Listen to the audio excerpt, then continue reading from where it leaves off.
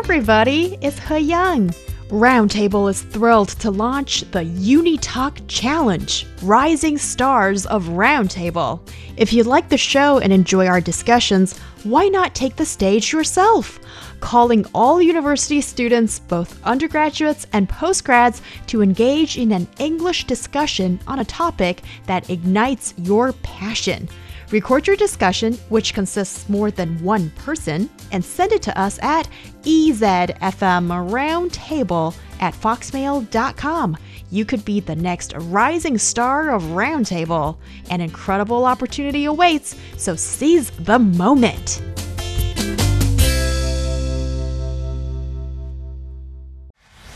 Discussion keeps the world turning. This is Roundtable.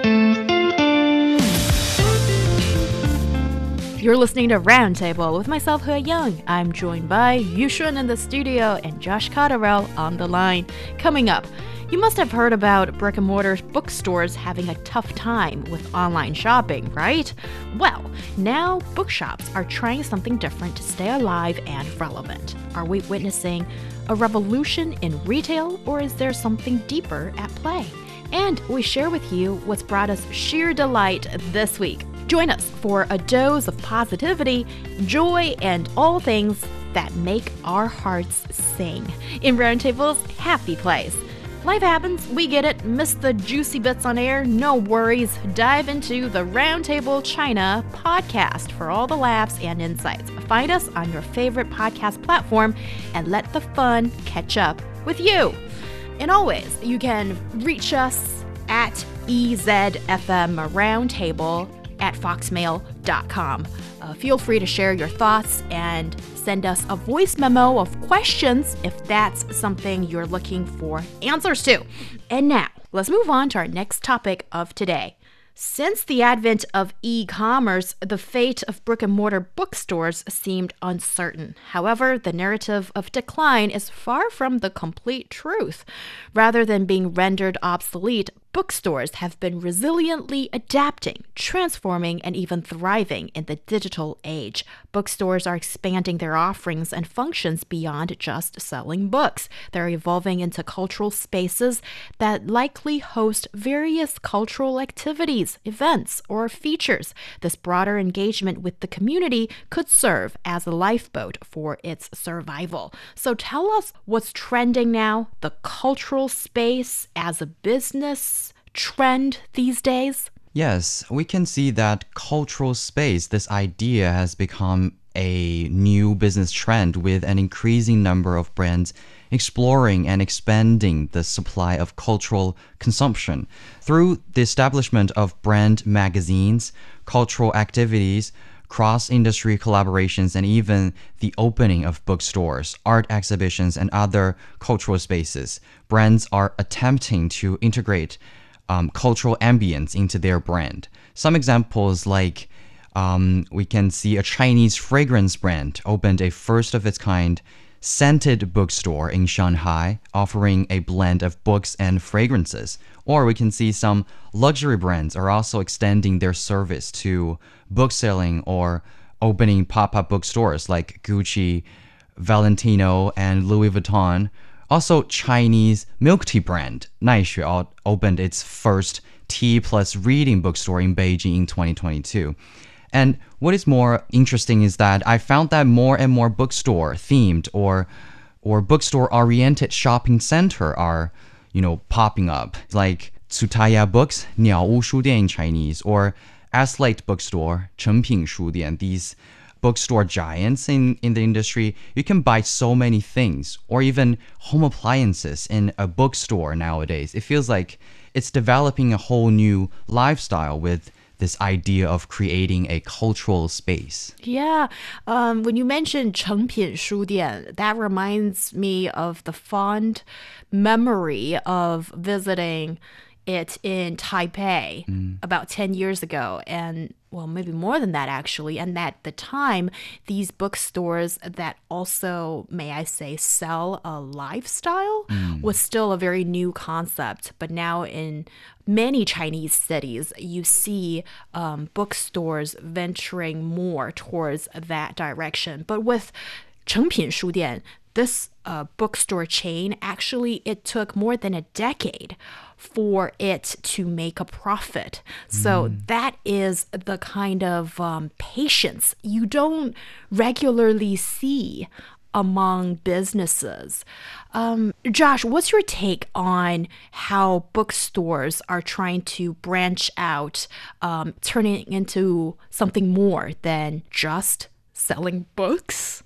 Well, I think that it's pretty important. I think that the reading habits have evolved, especially with the rise of digital media. And I think that bookstores have had to do things to stay open, a lot of things. And also, I think this has facilitated the bridging over from both sides, bookstores doing other things, and also fashion brands and what have you opening bookstores. I think that this is why they've become more integrated and more personalized. We've seen this with brick and mortar stores just generally. We've also talked on this show before about how certain fashion stores and clothing stores are also doing other things, not books necessarily, but making you have a more personalized experience, giving you food and drink, for example.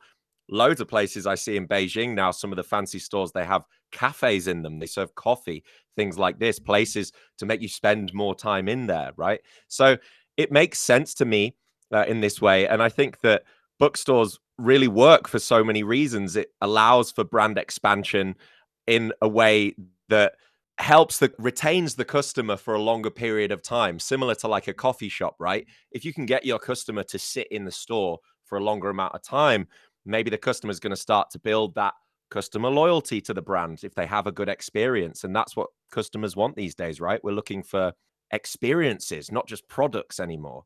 Yeah, Josh, I wonder if you share this slightly romanticized look at books and the publishing business. I understand ultimately bookstores are trying to sell you books, so it's a commercial venture in that sense. But also for, I guess, some readers like myself, we kind of see bookstores and also libraries, these places filled with paperback books as almost, okay, this is a little idealistic, I know, lighthouses of humanity, or, just it also carries the function of enlightening, people. So sometimes people feel a little bit differently, or maybe because we have this soft spot for bookstores and we want them to survive, but also, with all these collaborations with different business and commercial interests, it sometimes just feels a little off, or if it's not conducted properly, then it just feels too much like business or promotional gimmick, and it's a complicated feeling. I wonder if you share that feeling. Yeah, I wouldn't say that it's a gimmick. Maybe I do have a bit of a romanticized idea and relationship with the bookstore to some degree. I love them, and I love physical books, and I think that there is something quite important about it. I think there's something to be said for a physical and tangible experience in comparison to like ebooks and something like this. And also as a space, bookstores have historically held massive importance for communities as a social hub, as an education hub, as a place to find information. And although that may have changed today because you can just find this information on your phone if you have a smartphone and access to the internet, I still think that having that space, that designated space to read, to just read, right? I think that it's important, and it's proved to be important because so many bookstores are still thriving. And just to have that place, there's so many factors that play into it, because these days it's so difficult to find proper spaces to read for an extended period of time, right? We have all of these distractions. If we're reading on our phone, we've probably got instant messages popping up all the time. People can call us. We've got noise. People can just contact us at any time, which is basically the opposite of what you need to read or maybe even finish a book, you know? And I think that the bookstores usually have a lot of unwritten rules, right? It's usually very quiet. These days, there's usually a space to sit, a comfortable space to sit. There are people also around you who are reading. They usually have people who work there who have expertise and things like this. And a lot of bookstores, they are also libraries, right? In small communities. They may be a bookstore and a library or both. And libraries usually are deeply integrated into the surrounding community and do a lot of great work. So I think that there is a romanticized ideal about it, but I also think there's quite a practical element to it as well. Yes, and also you guys bring an interesting, I suppose, new angle to this discussion. That is, we've talked about, yes, bookstores branching out so many times throughout the years, but now we're also looking at, all these businesses who seem to want a piece of the book, or at least the cultural element. So do you think the two can tangle together in a really wonderful dance? Or, you've got skeptics like Heyang out there who's like, something smells fishy here. Well, I think it is a good approach, of course. When these non-book brands, they are trying to expand their service to bookselling or something cultural, they're actually, I think, trying to expand their, I would say, level of service.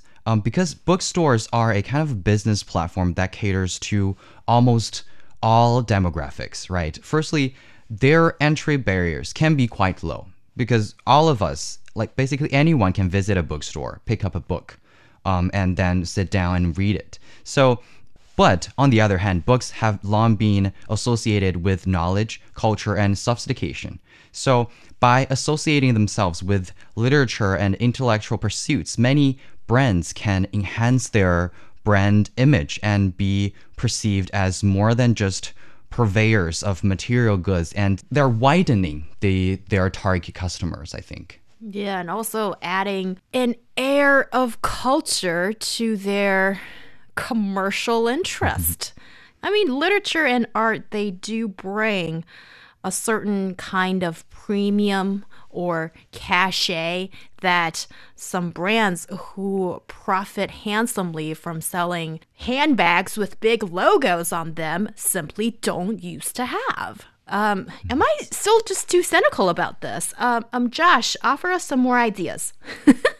I don't know. Why do you feel that you're cynical? Cynical about, I mean, do you think that the bookstore in general is just more of a sort of advertising tool, marketing tool, something like this, rather than something useful? Is that what you mean? No, actually, I'm all for bookstores, and I understand that they're often sort of like pedaling under the water and trying their best just to keep the head above water kind of thing, especially coming out of a pandemic. And if we're completely honest about it, because only very limited numbers of bookstores are actually doing that well. They probably need a very special sort of vantage point in attracting customers, that kind of thing. And I always kind of feel a little bit sad when bookstores feel that they need to be selling coffee to sustain their main business, because their main business is not the one that's rolling in the cash.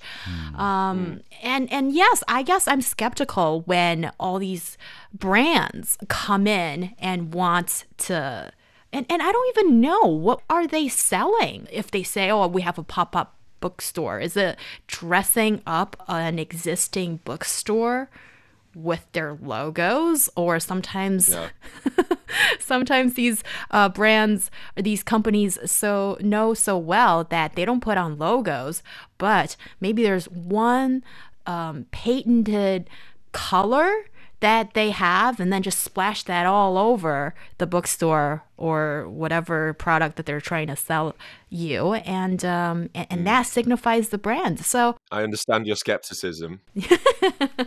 I think that brands for a long time I'm not sure if I'd use the word exploit, but sometimes definitely have exploited these more organic art that seems to be more grassroots or something like this to make themselves seem more relatable or make the brand seem more intelligent or something like this, right? But I think sometimes it's not necessarily a bad thing. I mean, it's better than the brand integrating with some sort of medium that's toxic or not educational or something like this. And I imagine that it can do something to the market as well that can maybe be negative, because I don't even know what books these brands are selling in these stores, and I think that's also quite important. That's exactly my question here, like for some of the brands, if they truly have a history, and not all of them do, and then some of them manage to come up with a nice big old book in hard copy, which encapsulates the brand story and everything it brings along. But often that comes in a form like a coffee table book. And so I'm just wondering, what books are you selling? Then it has to be cooperating with an existing bookstore, I suppose. Yushun, what do you see as the premium of businesses collaborating with bookstores? One point I think is that yes, these brands are actually expanding to like bookstore services, or I would say bookstore. This kind of service can also bring in more, I would say, traffic, because perhaps the target audience for a certain brand is relatively niche, but by incorporating bookstore elements, it can attract a broader audience. Additionally, some bookstores welcome people to like borrow books, and some even offer 24-hour lending services. And this undoubtedly encourages customers to stay longer, which enhances the brand image, I would say, and increase the duration of customer visits.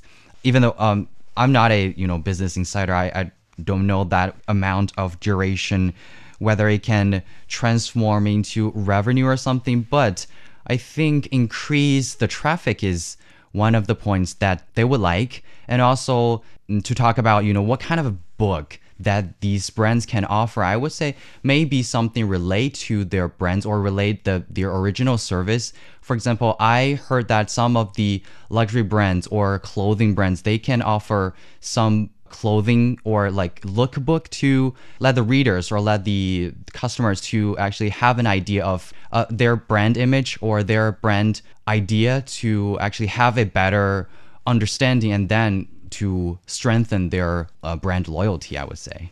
Yes, in theory, I agree, but I've looked at numerous quote-unquote lookbooks of different seasons of different designer houses.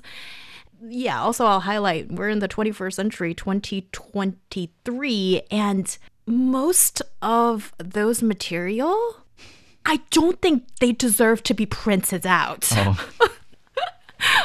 I mean, these days, instead of sending you in mail, these lookbooks, you can easily get the digital subscription. And yes, I'm surprised that we waited this long to bring up, yes, there is also the online bookstore or book service that has been posing challenge to the offline business. But one thing possibly as a positive takeaway out of this is that at least the brick-and-mortar bookstores are alive, and some of them are thriving, and they're not going anywhere. And that's a really good feeling, because next time when you need a third space to stay in this real world that we live and breathe in, and you know where to go, and possibly pick up a book on the way to the checkout.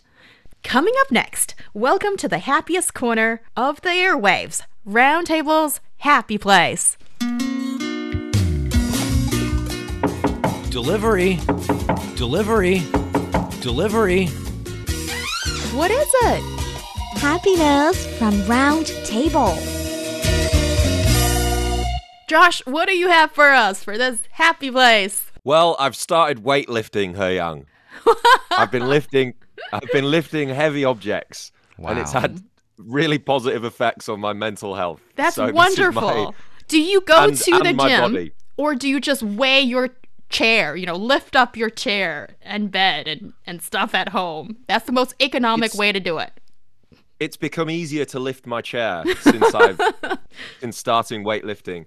I like exercising and sports and stuff like this, but for a long time, I never really did weightlifting. And the purpose was to build more muscle and get a bit heavier. And I'm not sure if it's just as I'm getting older, I feel as though I need to, get more muscle and, I don't know, protect all of my assets or something. I'm not sure. But it's really felt good to do that. I usually did more cardio stuff, running, body weight, things like this. But I decided to see what it was like to do weightlifting. And I've become kind of obsessed with it. It started to help me with my sleep and my diet. I have to think about what I'm eating a lot more, my calorie intake and nutrition, protein and stuff like that. And it's really started to help me organize my schedule more, because now I wake up and I sort of force myself. Now I'm in more of a routine. I've been doing this for nearly a month now, but I force myself to eat breakfast, eat the right amount of protein and things like this. And obviously good habits, good routines help everything. I'm sleeping better. I feel like I have better cognitive functions as well. I feel much more focused on information. I feel like I can listen more clearly. And I feel more confident as well. So I definitely think this is my happy place. And I hope that I can continue this. Yes, you should be living in that happy place every week. Yes. Yes. Well, curious. You said that you're obsessed now, and you mentioned all these great points. Also, like, how long does it take to see the results? The problem for me, amateurs, people who can't really sustain this huge goal of going to the gym is never have I witnessed the results, and then I kind of just give up. Well, it's different for different people, and it's dependent on how committed you are with the other things that you're doing. Diet is incredibly important, what you're putting in your body, and also sleep. So if you're really willing to commit and be disciplined with these things as well, you can start to see significant results in a matter of weeks. And also it depends on the kind of body type you start with as well, right? Yeah. So there's all sorts of factors. I'm by no means a professional at all, but I think that relatively it's pretty quick if you make these kind of commitments. But again, it depends what your goals are. My goals are just to generally be more focused and happy generally in life. So I'm already just happy with the routine, to be honest. I don't have really specific goals. Okay, so Yushun, what's your happy place? Oh, yeah. My happy place this week is a live performance that I attended, and it is performed by an English singer-songwriter whose name is Isaac Gracie. And it was an experience that is, I think, truly different from a stadium concert. The venue was not that big, but filled with fans eagerly waiting the artist to take the stage. And as he stepped into the spotlight, the entire room seemed to come alive with, his songs and melodies and lyrics. His music style is relatively quiet, and at that moment, there was only him on the stage with his guitar, and everyone stood below the stage quietly just listening to him sing. And the last song of this performance was called Silhouettes of You, and the singer invited all of the audience to join him in singing the chorus, making the final song into a, I think, performance completed together by both the audience and him. So you can feel kind of, the connection between this artist and the audience. And I think that is actually creating a shared energy that resonated throughout the performance and making for an unforgettable evening for me, and I would say for most of the audience. And what is also fascinating is that I realized that events like these are becoming more prevalent, just like in the times before the pandemic, I would say. No matter it's art exhibitions or theatrical performances or even sports events, people can enjoy these kind of shared moments and I would say magic that happens when people come together to celebrate the thing they actually fancy. And this feeling is truly wonderful, and I hope everyone can get a chance to experience it. So this is my happy place, and if you enjoy some soothing and gentle songs, you can check out his art or Isaac Gracie.